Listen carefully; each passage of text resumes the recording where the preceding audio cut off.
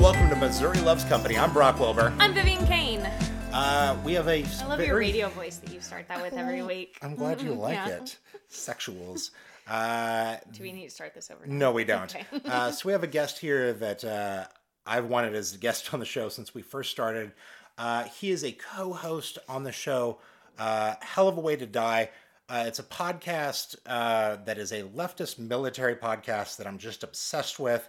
Him and his co-host really dig into military issues, but they're both leftist-leaning dudes that are saying that patriotism doesn't belong to the right, but also they have regrets from their time in the military, but also they have stories and ways for us to progress forward. It's really interesting. You say regrets from his time in the military, but he's still actively serving, right? He's in the reserves. It's a very complicated thing. He knows that this period has done wrong to people, but he has had to serve it because if you leave before your time is up, you owe the military something like $100,000. It also doesn't super sound like he wants to leave from his talking about it. It goes back and forth, and I appreciate the humanism that they bring to this and treating it like a career. Exactly. Anyway, I'm going to speak to the future because we just did the interview. So I will say that it is interesting, this thing we're about to talk about. It is good, and we also talk about Eric Greitens, the current governor of Missouri, but who knows by the time it comes out. Yeah, by the time this posts. So if we have room in the show notes, we'll say there's a link to this Greitens thing that you should look at, and also maybe we can post a link to your interview with them for Paste that you did. Absolutely. Because it's a great podcast. And just some really interesting dudes talking about a thing from an angle that needs more attention. It does. So here it is. Thank you for listening. Bye.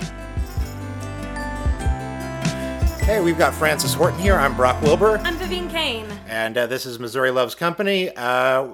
Francis, how are you? I'm doing great. Thanks for having me on the show. You are the first person we asked to guest on our show when we moved out here because I'd just gotten into the podcast right before moving out, and I've been a lifelong Kansas guy, in Kansas City a lot though. St. Louis is still out of bounds for me, and you are a leftist military dude living in the St. Louis area, and I have no idea what you're up against there. I don't go out much. There's Same. Yeah, it's we have a local Democratic Socialists of America group here, and I'm not part of the DSA, but I am a big fan of them, and I know a bunch of the guys in there. So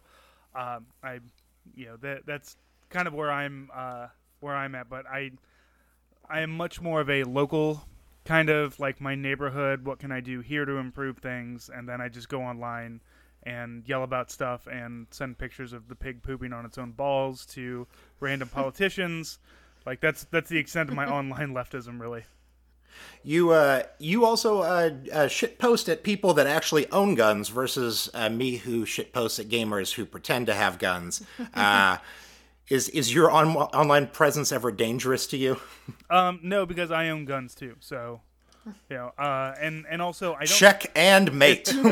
I don't think anybody yet, at least. I don't think I've gotten to a point that I've made somebody so angry. Because most of the people that get angry at me online don't live in St. Louis. St. Louis has always seemed to be 5 to 10 years behind the time. So most of St. Louis I don't think is on Twitter. Other than Eric Garland and the Gateway Pundit and me and Sarah Kensdor. I can't pronounce her name, but no, but nobody really has gotten so mad that they're I'm so mad at this guy. I'm going to get on an airplane and fly out and go to his, first find me because my address isn't that public, and then come to my door. And you don't tell people what you're up to? No, not in general. Yeah, you don't let people know your job? No. I don't let people know what army unit I'm in. Although somebody one time did threaten to dig up my commander's information and tell him that I was... I've been accused of being an oathbreaker online multiple times because... What's an oathbreaker? Well, see, I'm in the military, and in the military we say that we'll defend the Constitution, right? But when you're a socialist, people think that, or when you're anything left, basically, whenever you're anything left of a Democrat, the idea is that, well, you want to completely destroy the Constitution, and because you want to destroy the Constitution, you're an oath breaker, and I'm going to call your commander, and I'm going to tell him that you said mean things about the president online, and you're going to go to jail. And I talked to my commander about it one time. My commander, who is 7 years younger than me, has been in the Army less than half of the time that I've been in the Army, has not done any deployments overseas. I said, sir, I just want to let you know that sometimes I rile people up online, and if by some way they find you, you might get a phone call about me. And he's just like, I don't know, are you fucking breaking the law? I'm like, I'm kind of mean to the president online. He's like, dude, nobody gives a fuck. So thankfully I have the backing of my commander, who thinks I'm great. So I don't worry too much about it. Like, people think that, like, everybody in the Army has some sort of, like, gung-ho, we're going to go out and do this, and I just can't wait to go overseas. But, like, pretty much everybody in my unit is just trying to get by day to day. You know, we're reservists. We're 1 weekend a month. Not a whole lot of politics. There are a lot of people that have pickup trucks and those goofy, like, those dog harnesses, but that are, like, have Velcro patch spots on it for their dogs. That's always been a weird thing, but I don't really worry about it too much. And I am, like, in my unit, I'm an outspoken socialist because I don't care about my military. Well, I don't want to say I don't care about furthering my military career any further than I am at the moment.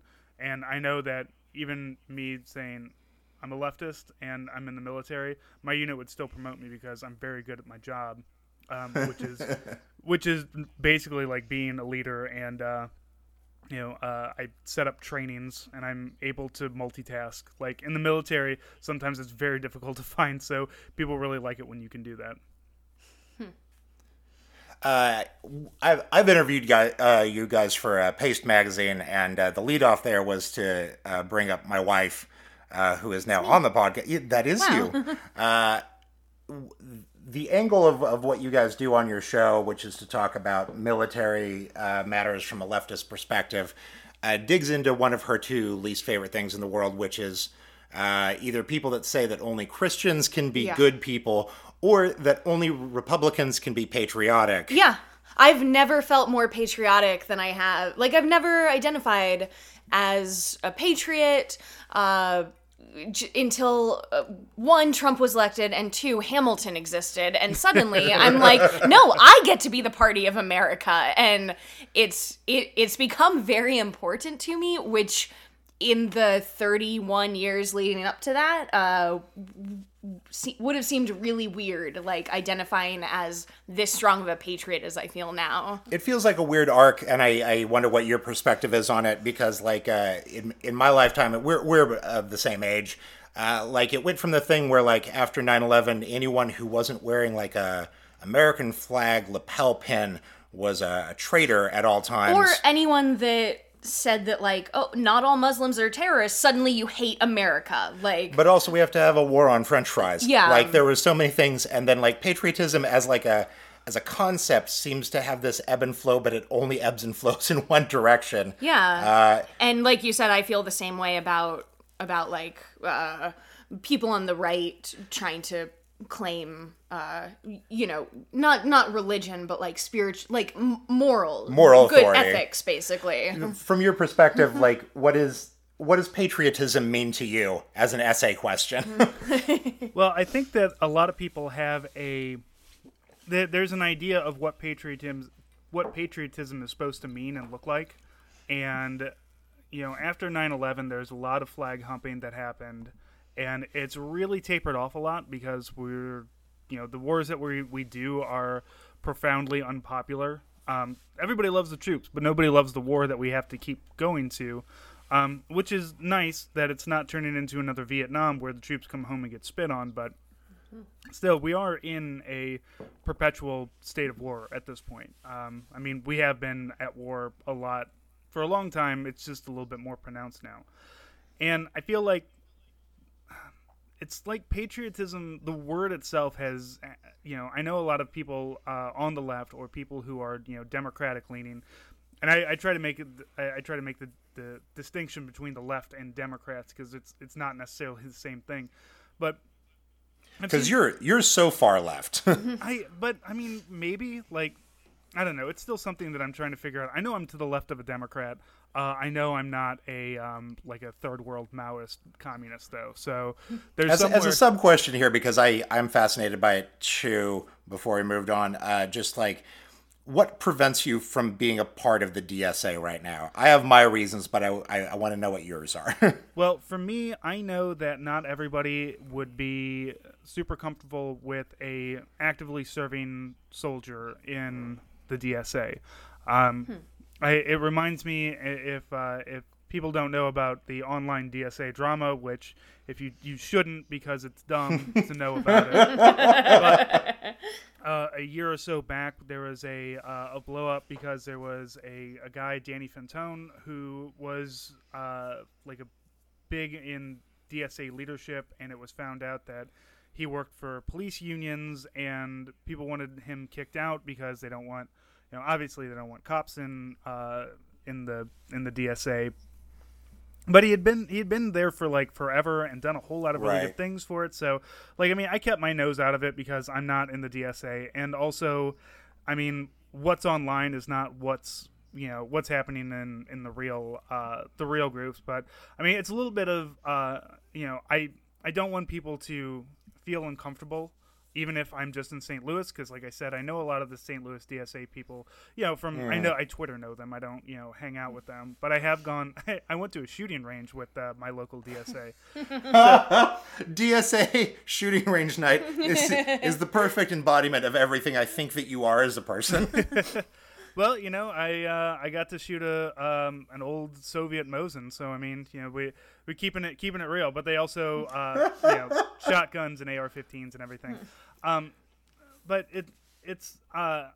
there's that aspect of I don't want to be dealing with that kind of witch hunt maybe. But also, I mean, I have a 2-year-old and I have a regular 9-to-5 job, and then I have my podcasting, my writing, my other things that I do. So it's just difficult to find the time, and I don't want to become a card carrying DSA member and not actually do any of the organizing or anything like that. Because there's a guy, a local DSA guy. His @ on Twitter is 73_Carondelet, which is the bus he takes to work. He's a full-on DSA organizer, especially for public transportation. And at one point, I saw him just put up a thread about, look, don't do this if you're not willing to do the work. Everybody here is, everybody is in the DSA, to do the work, and you have to be willing to do the work.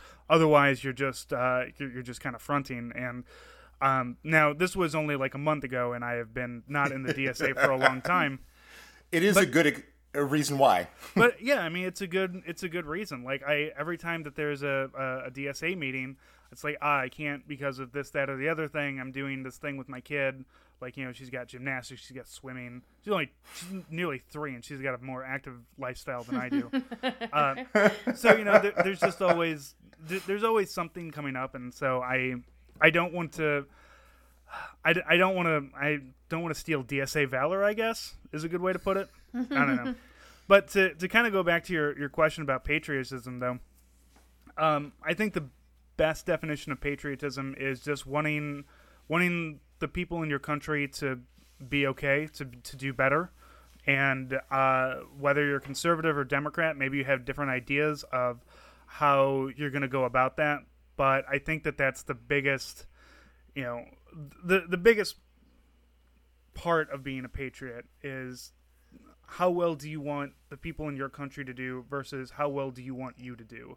Are you cool with, like, hey, you got to pay a little bit more taxes, but that means that, a person on the other side of the city who you don't know can go to the doctor and get that thing checked out and find out, oh, it's, pre-cancer and we can treat it now, rather than, they die in a year and a half because they never went in. Like, those are the big things. And there's conservatives.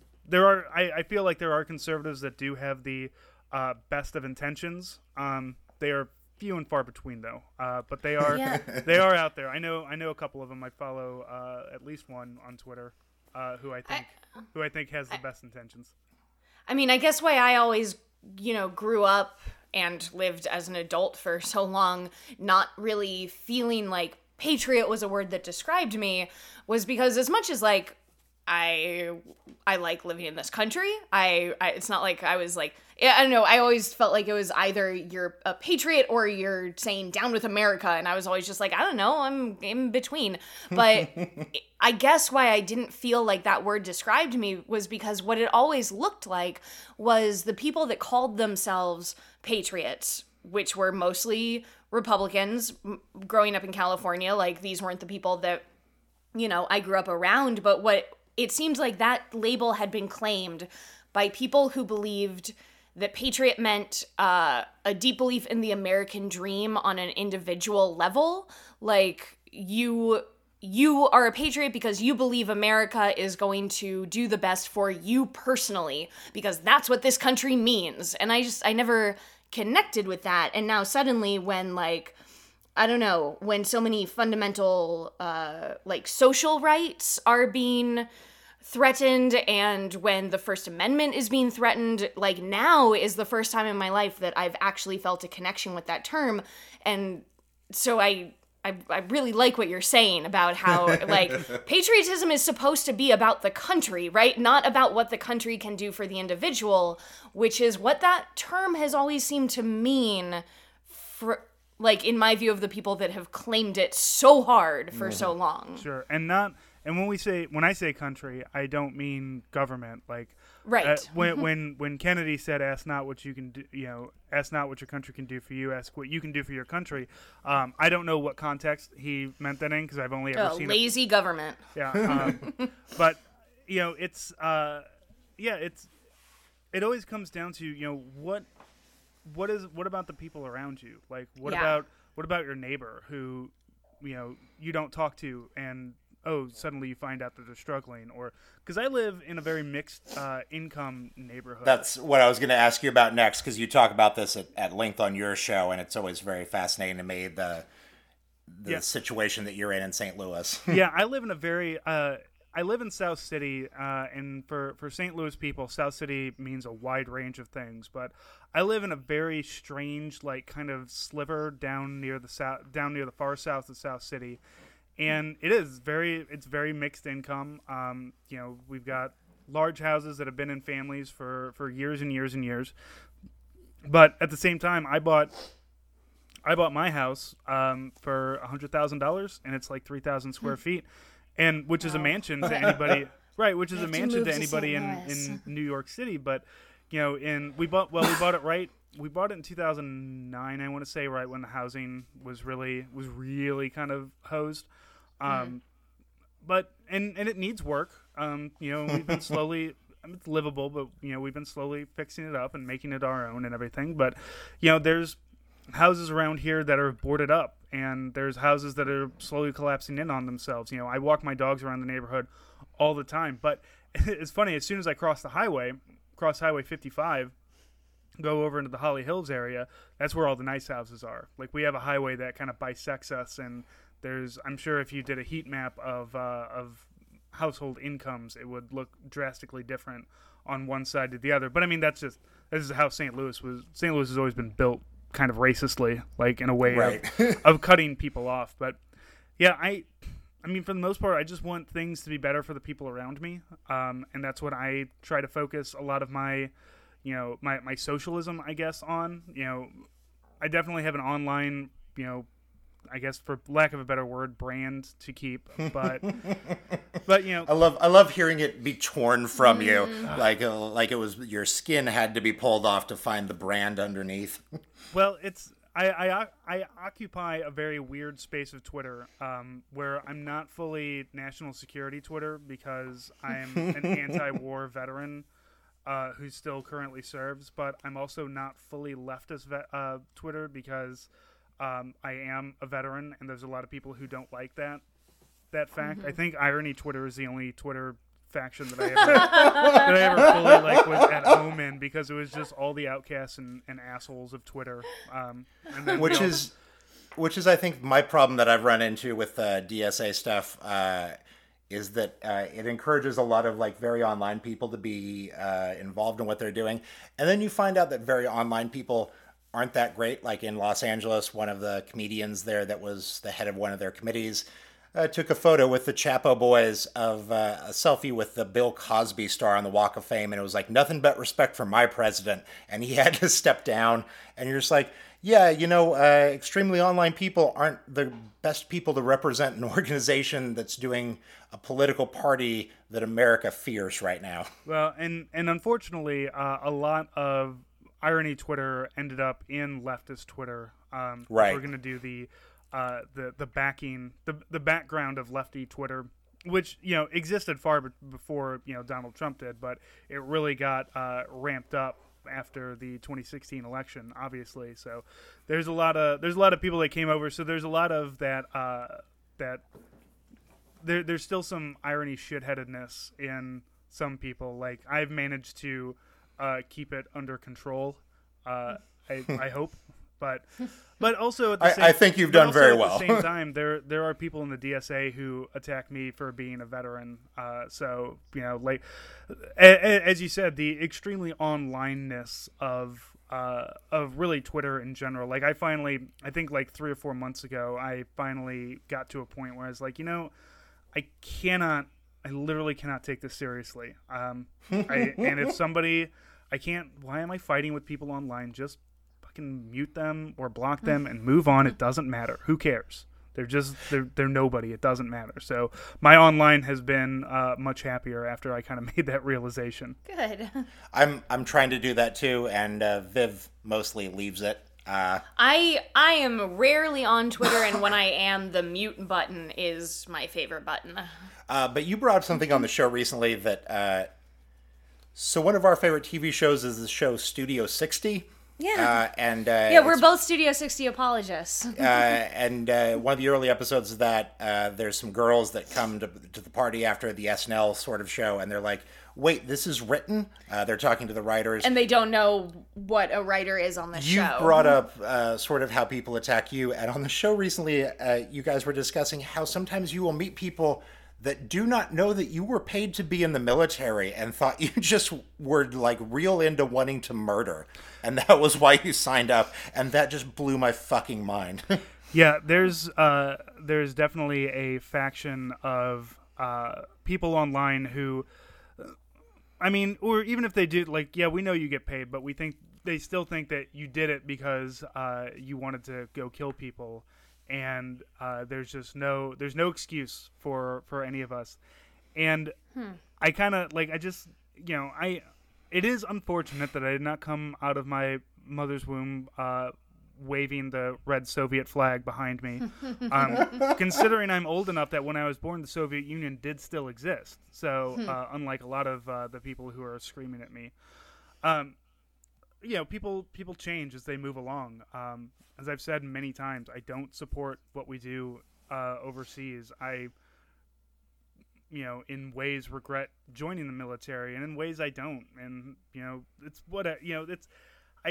I guess if you're not going to allow people to grow and change, especially in their politics. I mean, even my wife started listening to the podcast. I think last week for the first time.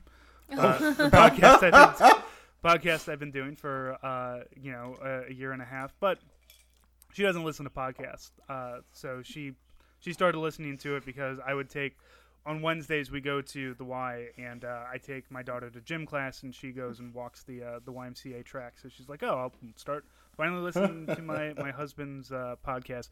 And the very, very early episodes, where it was literally just me talking into a microphone, didn't have any co-hosts, no guests or anything like that.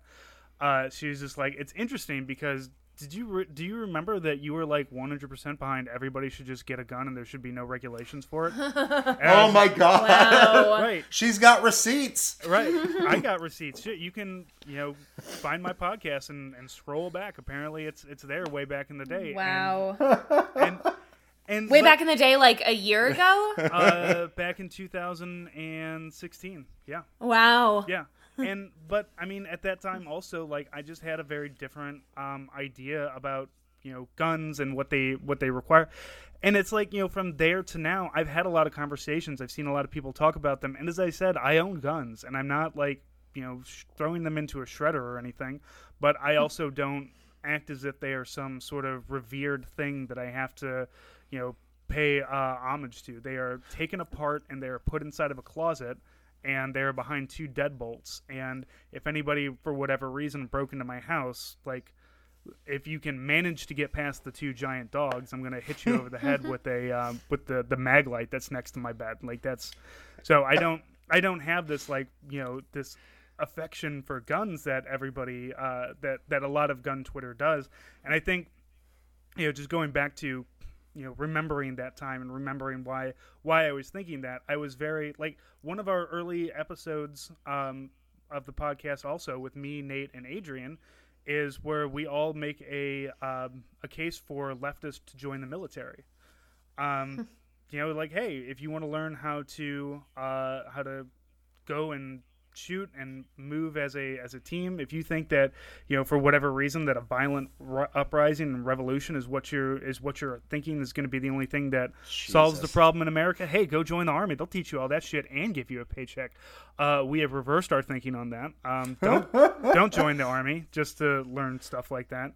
And there were a lot of people that yelled at me about that one. And but I still do get people that ask me, like, hey, I want to join the Army or I want to join the Marines. And like, I feel like that the military is not going to change unless people who want change join it.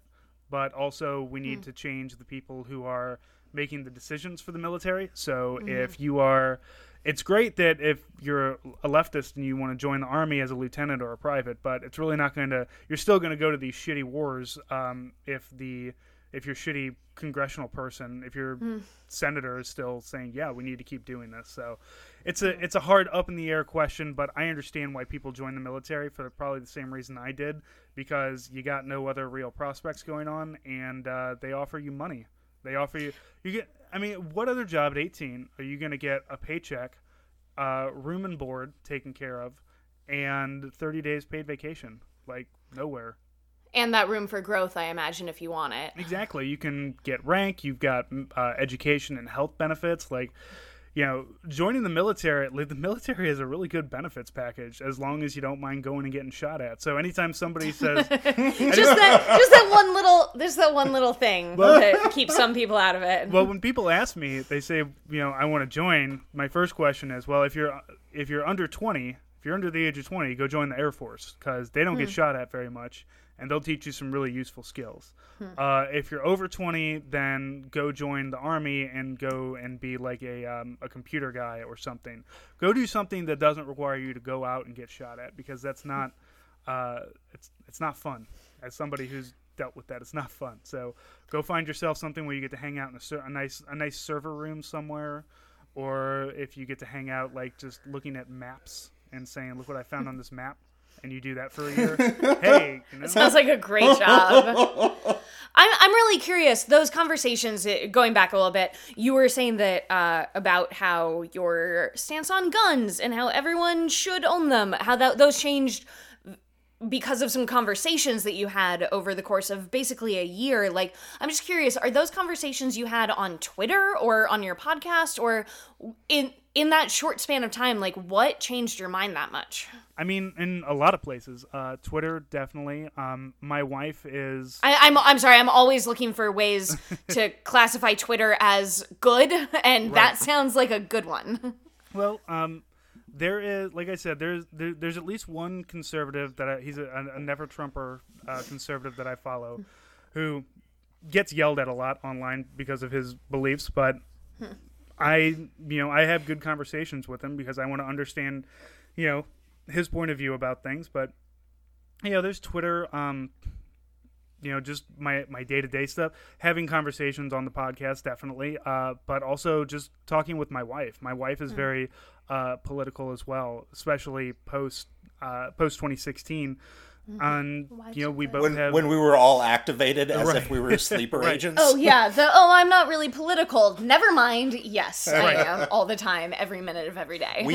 We worked the polling location in Los Angeles. Like we volunteered to work that night. Because we were like, we want to do our civic duty in like a non-partisan way, and now fuck that. Like no, everything is partisan all the time. That night it was like, well, fuck democracy. We really mucked that up. Yeah, I have learned that a lot of times my wife has become the best sounding board that I have for things, like especially when it comes to feminism or things that have to deal with just women in general. I will I used to be hesitant about it, but now I'll just walk up to her like, hey, this thing happened. I'm kind of thinking this, that, or the other thing about it, but I feel like I'm wrong. Why am I wrong? That's awesome. And because I want to have, I want to, I have no problem being wrong. I do know that about you from listening to the show. That makes a lot of sense to me. Right. I have no problem that. I think that's the biggest, bit of ego that has to be dropped off of people, is you have to be willing to be wrong, and you have to be willing to say, oh, I didn't think of it that way. I want to, which is hard to do on Twitter. Like it's hard to admit that you're wrong on Twitter. But that's why I have those conversations. It's uncomfortable, and I'm 35 years old, and it's hard to be uncomfortable. Especially when you want everything to be the same, but like it's incredible. Like so my tax lady, the person who does my taxes, because I have weird and complicated taxes, I was talking to her about claiming stuff for the podcast, because we make money off the patreon.com/hellofawayti. But she said, okay, so how do you do the payments? I said, well, there's me, there's Nate, and there's our producer, and we set aside this, and this for advertising and charity and whatnot. And I said, but everything else gets split up equally and sent out. I said, we're kind of we're a socialist podcast that's trying to be as socialist as we can. And I'm saying this to this tax lady who I've met like twice so far, but she's so nice and disarming. And she said, she's just like, oh my God, she's like, I've become way more socialist. And she's a little, she's a little, no, yeah, she's a little old lady, she's, she's an older woman. She is. She's an older woman. She's probably in her 50s. And she talked about her father, who's in his 70s, who is like a full-on socialist in the last couple of years. And she said, it was Ferguson that really showed it to her. She's just like, I had no idea that there was this, other side of America that I wasn't seeing. And this isn't like some little, like, where her tax office is literally like 2.5 miles down the road from the Ferguson Police Department. Well, I'd been meaning to ask you about this as well, because I just heard you talk about it for the first time on the show. Like, your parents live across the street from the Ferguson police station? Yes. Oh, wow. Yeah, they live... So what the fuck was that like? It was funny because I told my... when the decision came down to not press charges against Darren Wilson... Now, when I say my parents lived across the street, so across the street from there is a... like a Subway and a tire spot, and then in the back are some suburbs, and so they live a few streets and back that way. But I go to their house every week or every other week, and they are like a 2 or 3 minute walk away from the police department. So I called my dad and I said, Dad, things are really heating up over there. Do you want to come over to my house and hang out? And my dad is just like, Francis, it's 9:30 o'clock at night. I'm going to bed. Why are you bothering me right now? And I was like, Dad, they're like burning down. Have you looked out your window? Right. I was like, Dad, they're burning down a Walgreens. He's just like, they're not going to come up here. Nobody cares about up here. They're going to, he's like, they're going to, be down there. He's like, I'm not concerned. Don't worry.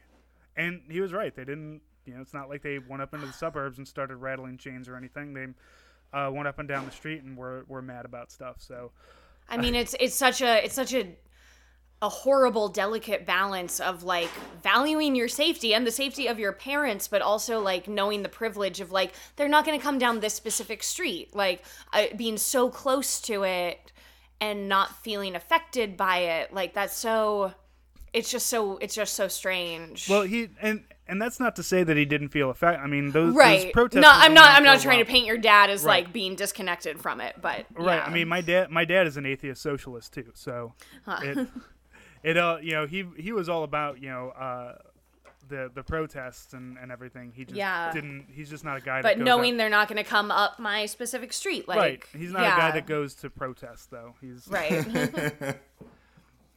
So one of the things that drew me into your story very early on in the podcast, when I was listening to your show, was that you are also a freelancer who deals with some freelancer problems. You write at a place called Task and Purpose sometimes, and my favorite fucking episode of your guys' show is that Sebastian Gorka revealed the list of like the equipment that he carries around with him everywhere he goes, and it's an insaned person's list of things with just so much. And so you wrote a response article on Task and Purposes that was sort of like, it isn't even that far into satire. Like there's some things that you offer up that are pretty good things. And you brought it up earlier about how like, if somebody broke into your house, you would hit them with your mag light. Like a flashlight is actually like a really important tool. But you also took him to task a little bit for being a lunatic here. And you guys do an entire episode of your show off of one person's email back to you where he took it at face value and just explains how you're wrong about everything and offers alternative purchase options. But by the end, it seems to reveal so much about him personally that you just make a plea for him to get help for his mental health. It's such a bizarre episode. And as two people that get hate mail for stuff sometimes, I appreciated how you handled it, but it's also just really fucking funny. Well, there was a lot. I got a lot of emails that some of them were kind of passive aggressive. I got one from like a retired Green Beret, so he claimed. Where he's like, well, I mean, he's done a lot of good things for, special forces. I don't know. Maybe you have too. I don't know. But, he's done a lot of good things. I think it's pretty rude for you to take him to... Dr. Seb Gorka? Yeah, Gorka is really into the special forces. He does do a lot of stuff with special forces. He does training with them and everything too. So, like, and I won't take that away from him. He does do a lot of...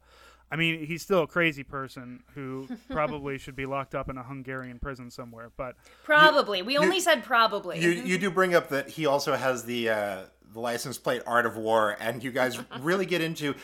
You also have, I guess, the War Axe on that episode, and all three of you get into how fucking stupid Sun Tzu's Art of War is as something to read. Like, when your enemy is close, make them think that you're far away. Like, sure, man. Like, it's not the end all and be all of military intelligence. No. It's 2,000 years old. It is a good War 101 book. If you're just getting new to this whole war business that we do, but yeah, and I think the what I was trying to really get out about that everyday carry of his was because the guy that wrote us the big long thing at one point is like, you sound like the guy that I'm always lending stuff to because they didn't bring the things that they needed. I'm like, I have no doubt. Like, here's the thing, I work in IT. I have certain tools. Like back when I still worked in an office, I had certain tools that did what I needed to do. I had disks, I had thumb drives. I had those things, and I didn't carry them with me every day, but I had them in a place, and if I worked out and about, I would definitely have those. They would be my everyday carry because they were the things that I need. Gorka was like a dude he spends his time between going on Fox News to talk to the president or talking to the president at the White House because he was a security advisor. There was no reason for like any of the weird shit that he was buying and carrying other than I want to, which is... There fine, was like two I guess, different but guns, like, right? Well, okay, so I did make that. It was a bit of a mistake. I misread it, but I didn't go back and change it because whatever, it's satire. I didn't care anyway. But it's two guns, but it's satire and Seb, the two things that you needn't correct. Subtire? Subtire. Oh no! Oh god. Yeah, he alternates between the guns. He doesn't carry both of them at the same time. Well, I'm sure it's at times he does though, but. it's everything about what he carried was just things that it's like, this is what a crazy person carries. Like, because there's a solid 10 minutes about like a tourniquet that he takes, and you guys are like, yeah, but if you were just to be shot, like, you couldn't apply that tourniquet to yourself. Yeah. It's an insane thing to take with you every day. Right. It's those one. He's like, he specifically said, I can apply it one-armed. Like, okay, so if you get shot in the arm, cool, you can apply it one-armed, but like, put that on your leg when you get shot in the shin bone or something, man. You're not doing that one-handed. Like, it's very obvious that he spends a lot of time hanging around Green Berets and wishing he was one, and doing the training and saying, look, I can shoot, move, and communicate like a Green Beret. I can put this tourniquet on like a Green Beret. I can do these things like all these cool Special Forces guys. But Seb, you're not Special Forces. You're a guy that goes on Fox News and talks about bullshit for the president. Like, that's not... You're not a Green Beret. Like, when those guys go out, those guys need those high-tech flashlights and those really, good, sturdy $150 folding knives. And they need those things that you carry every day because they go to war zones. You go to Washington, D.C., and you have to put all that thing into a little tray when you go through a metal detector in every building that you go into. Oh, my God. I hadn't thought of that. That's incredible. He actually can't take it with him most of the places he goes. Right. You literally can't everyday carry it unless he's keeping it in that stupid Mustang of his, which in St. Louis is guns being stolen out of cars is kind of a thing that we have going on here, which is why there's always so many, like, our streets are always kind of flushed with guns, because there's always dipshits that come from the county and they're scared of the city, so they take their guns, but obviously they can't take the guns into Busch Stadium, so they leave it in their car, and then people come by and door check, and hey, look, free gun. Pretty upset about how many high school friends of mine on Facebook that from Kansas that have posted the same thing. Like, can't believe gun was stolen from my truck. I was like, can't believe you brought your gun in your truck. I was going to a Chiefs game. So professional sports is where guns get stolen now. Yeah. God damn it. Yep, that's because you bring in 20,000 cars. There's gonna be a good, especially in Missouri, where like takes like $300 in 20 minutes to get your hand on a halfway decent pistol. If you door check enough people, at some point in time, somebody is going to not lock their door, and there's gonna be like a little Glock sitting in the center console. And it's like, you don't even have the common decency to put a trigger lock on it, man. Come on, that's on you. So in our neighborhood, a thing has happened that is mind-boggling to me. We privatized our bar district. They sold off the sidewalks to a private military group, a private security forces group, because there was a lot of guns coming in, and the police can't check for guns. So now the sidewalks are owned by this private security force, which means that Saturday and Friday nights, for about 8 hours, this same group that actually runs security for the Chiefs games can pat down anyone that they want to. Has it been implemented yet? It gets implemented in 2 months. We're indoor kids, so we haven't been out yet. It's 2 months away. But okay. Is this Power and Light? No, it's Westport. Oh, okay. Power and Light is looking to us to determine whether or not it's a good system. But yeah, they get to do what the police don't. And if we ever decide that it doesn't work, we will have to buy back our sidewalks for something like $180K, and it's for like 2 intersections. But they were just sold off to this like Blackwater-ish sort of thing. And I was just like, as we were moving into our neighborhood, we signed up on Nextdoor, the app where people post stuff. It's just a font of joy. And the very first post was this dude on this rant about how like military thought police were coming in to do this thing, and I was like, what a lunatic. And then the next day I looked into it, I was like, oh, we did sell off part of our town to a private military force. Like, fucking, oh God, what? That's insane to me. And I've been interviewing like business owners, and they're all like, actually, we think this is a pretty good idea because we couldn't deal with the amount of guns in this neighborhood. I'm like, but is it though? Like, that seems insane. Right. Is this the best idea? Like in Memphis, when you go, oh God, what's the name of Memphis's famous street? Beale. Beale, that's it. I want to say Bourbon, but it's not. That's Noah.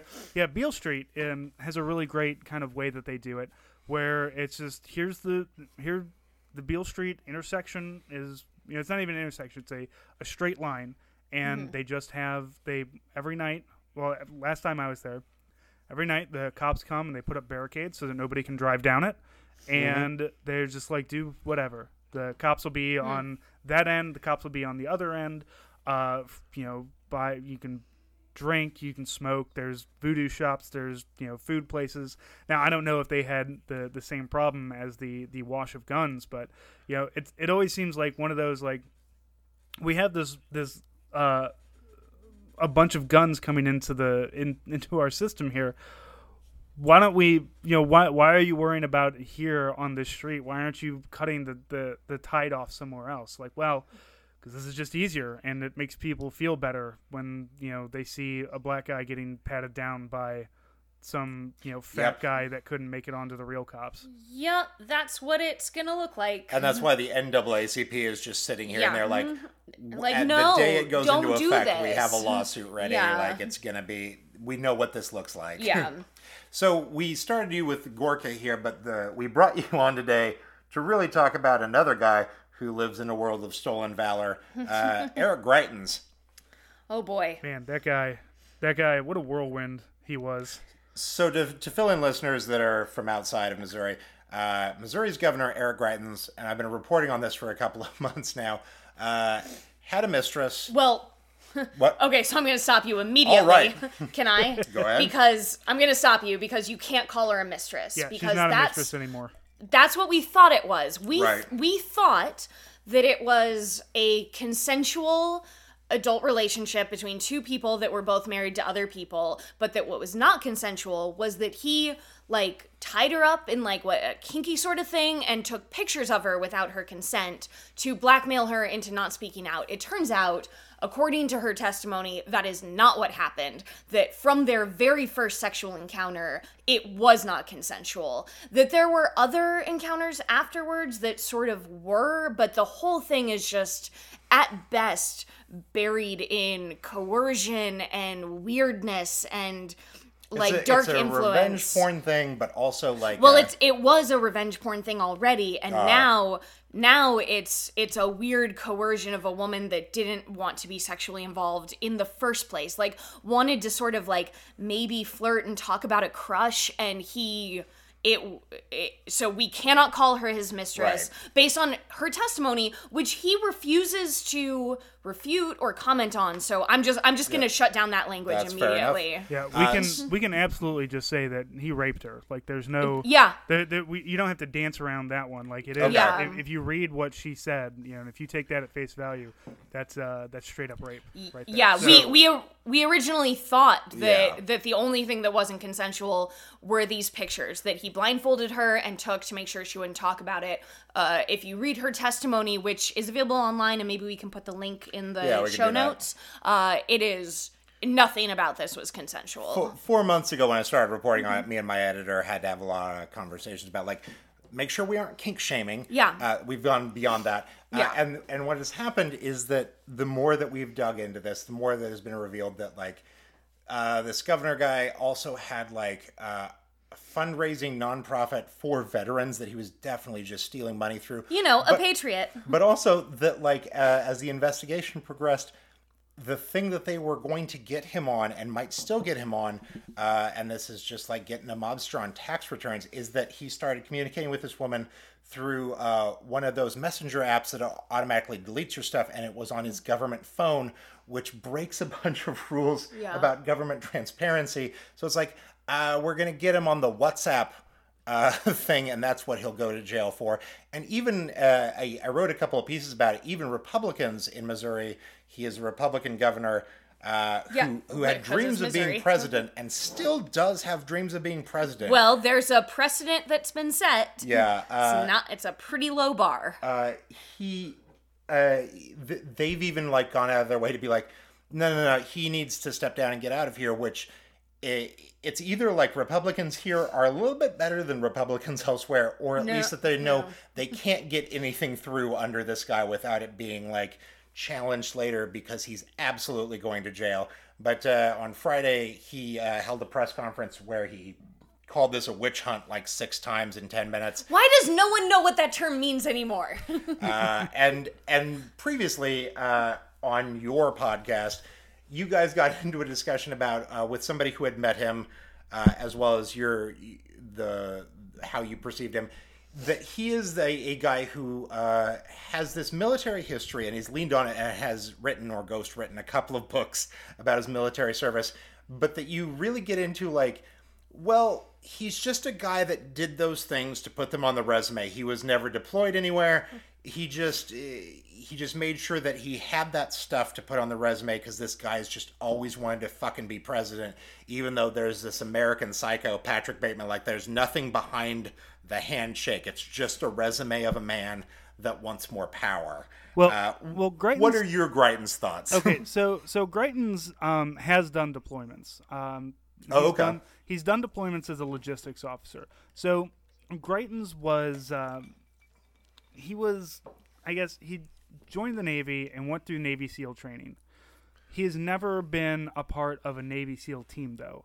Never been part of a platoon, which But he calls himself a Navy SEAL. Which he is. I mean, it's like somebody who joins the Army and does 4 years and gets out without ever going overseas is a veteran. Now, when you say veteran, though, that that conjures up an idea in your head of, oh, so you're a veteran, where did you serve? And then they say, oh, I've spent 4 years in Louisiana. Like, well, that's not, veteraned. I don't understand the question. Right.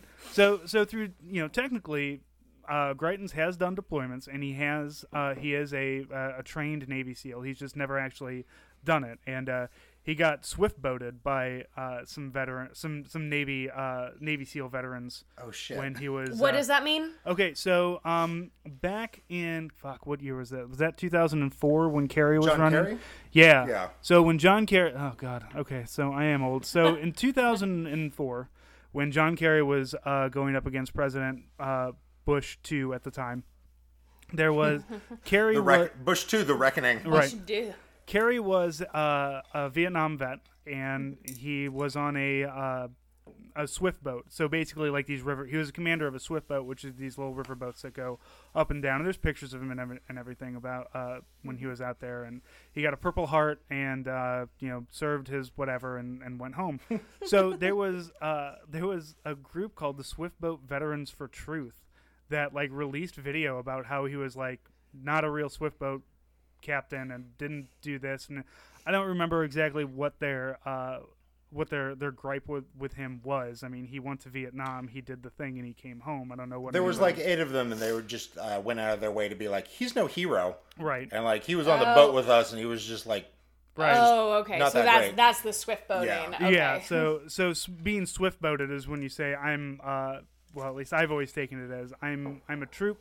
I've done troop things, and then other troops come and they say, but you were a bad troop, and we don't like you as a troop. So right. So there's swift boating, and then there's cadet bone spurs, and just all manner of what did you do? Okay. So yeah. So Greitens. What did you do? Yeah. There's like this 10-minute long video that came out of Navy SEALs being like, oh, he never, he's just using it to get political favor and political gain and everything. And I mean, so what? So I that's not what's all I'm sure from people that voted for cadet bone spurs. Right. Well, no, and this came out actually back when he was a Democrat. He switched over to Republican 2015. Yeah. As he ran for governor. Like, he's just a guy that wants power and doesn't give a shit about anything else. Yeah. He's owned Eric Greitens for President.com for a while. And the thing with his veteran charity isn't that he was stealing money. He wasn't that brazen. See, that's the thing. That is the thing I'll give Greitens credit for. He's fucking smart. Like all the things he's done. I mean, he came out of nowhere. I don't even think he's a Missourian like by birth, but he came out of nowhere. California, I believe. Maybe, I don't know. I mean, that's been happening in like Texas and apparently here, right? Like a lot of somewhat liberal people, or like at least like left-leaning Republicans moving to these states. Well, right, the guy from Blackwater is running in Wisconsin. Wisconsin. Yeah. Yeah. So he's Eric Prince. Yeah. A real human name. Prince Eric Prince. Yeah. So Greitens, what he's being accused of with his veterans charity is using the email list to fundraise for his campaign, which is a no-go. Like, had he just stolen money, it'd be easy to just fucking boot him out. But like, what he does is one of those things that technically it's illegal, but when you tell people like, well, he used an email list he wasn't supposed to use, people are gonna roll their eyes at you. So, but his emails, right? But the thing is that Greitens, the way, as smart as Greitens was with a lot of the things he did, he was really, really fucking stupid when he decided to piss off literally every politician in the state. Not even just Democrats. Like, had he just gone after Democrats, it would have been fine. But he didn't. He stomped on Republicans too on his way up. So that's why, like, for the only time that I've ever seen like true bipartisanship in Missouri is to try to exercise this demon out of our office, and just like the lieutenant governor is not that much better, but like at least he's not a complete asshole, I guess. I don't know. He probably is, but he didn't make everybody mad on his way to the top. So Greitens' biggest downfall is that he was his hubris and just being an asshole to people, and now it's all going to come to a head. And he really doesn't have to leave. Like, the allegations of rape and sexual assault, there's no like hard evidence, so you can't take that to a court and win. Now a normal human being would would resign and go away, but Greitens is a Trump guy, but he doesn't have the, and I don't know if charisma is the right word to use for Trump, but he doesn't have the like raw shitheadedness to be able to get away with this. I think only Trump's going to be able to get away with. Wait, I'm sorry, 1 second. This case that she filed, like, is this in criminal court or civil court? This suit that's been filed. It's in 3 different courts. Okay. The suit is not, but he's being investigated elsewhere. But did she actually file a formal lawsuit, or is this just an investigation? Oh, I couldn't tell you. I think it's an investigation. I don't know. I saw the report come out, and I know that there's I know there's a report coming out about the veterans charity, but I think the veterans charity is going to nail him harder than the district attorney has the big one. I just remembered, like, I'd been thinking of this as a lawsuit, but no, it was an ethics investigation into him. So sorry. Yep. Yeah, keep going. Continue.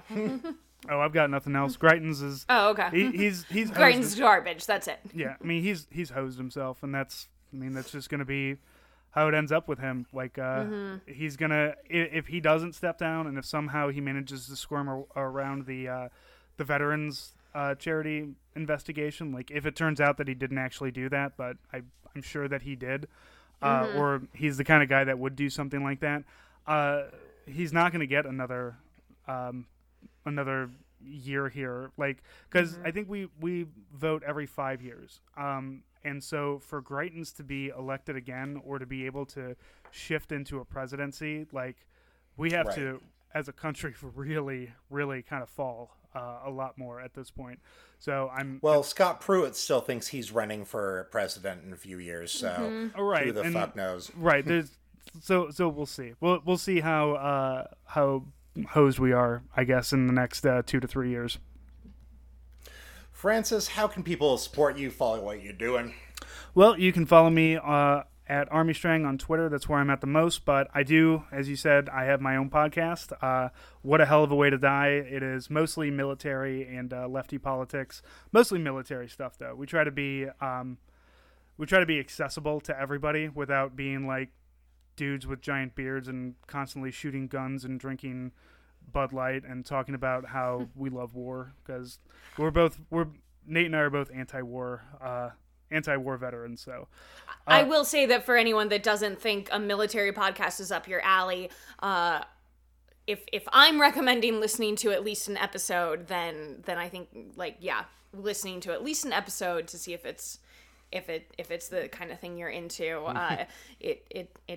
It's a military podcast for people that don't think they want to listen to military podcasts. And it also exceptionally more and more things about military stuff seem to be blending in. Like, you guys are talking about military news, and you were talking about Trump's big parade, but also how training for the military at this point is going from the training that people actually need back into the sort of like color guard training about like how to march and do these patrols in a way that look cool in a parade all of a sudden. And that's going to get people fucking killed. Yeah, so many people right now are finding themselves like feeling more political than they ever have before. People that thought that they, you know, I don't know. People that, since the 2016 election, people are invested in politics in a way that they haven't been before. And I think that a lot of people, myself included, if Brock hadn't fallen in love with your podcast and had me listen to it, like I wouldn't have included military politics in my new like political landscape. And I think that for anyone that is finding themselves more political than they've ever felt themselves to be before, I would say give this a try. Give Hell of a Way to Die a try, because it's a really interesting listen for people that have never thought that is something that would be on their radar. Francis, we like you. We like you a lot. I appreciate it. Yeah, and like I said, we try to be accessible. Yeah. You know, I don't. Well, you succeed in that. Because a lot of people think, oh, veterans are just like, you know, they're this weird. We've been at war for like 17, 18 years, and I've come across plenty of people who don't know a single person who's ever, you know, joined the military, like, or maybe their dad, or maybe like a cousin that lives on the other side of the country.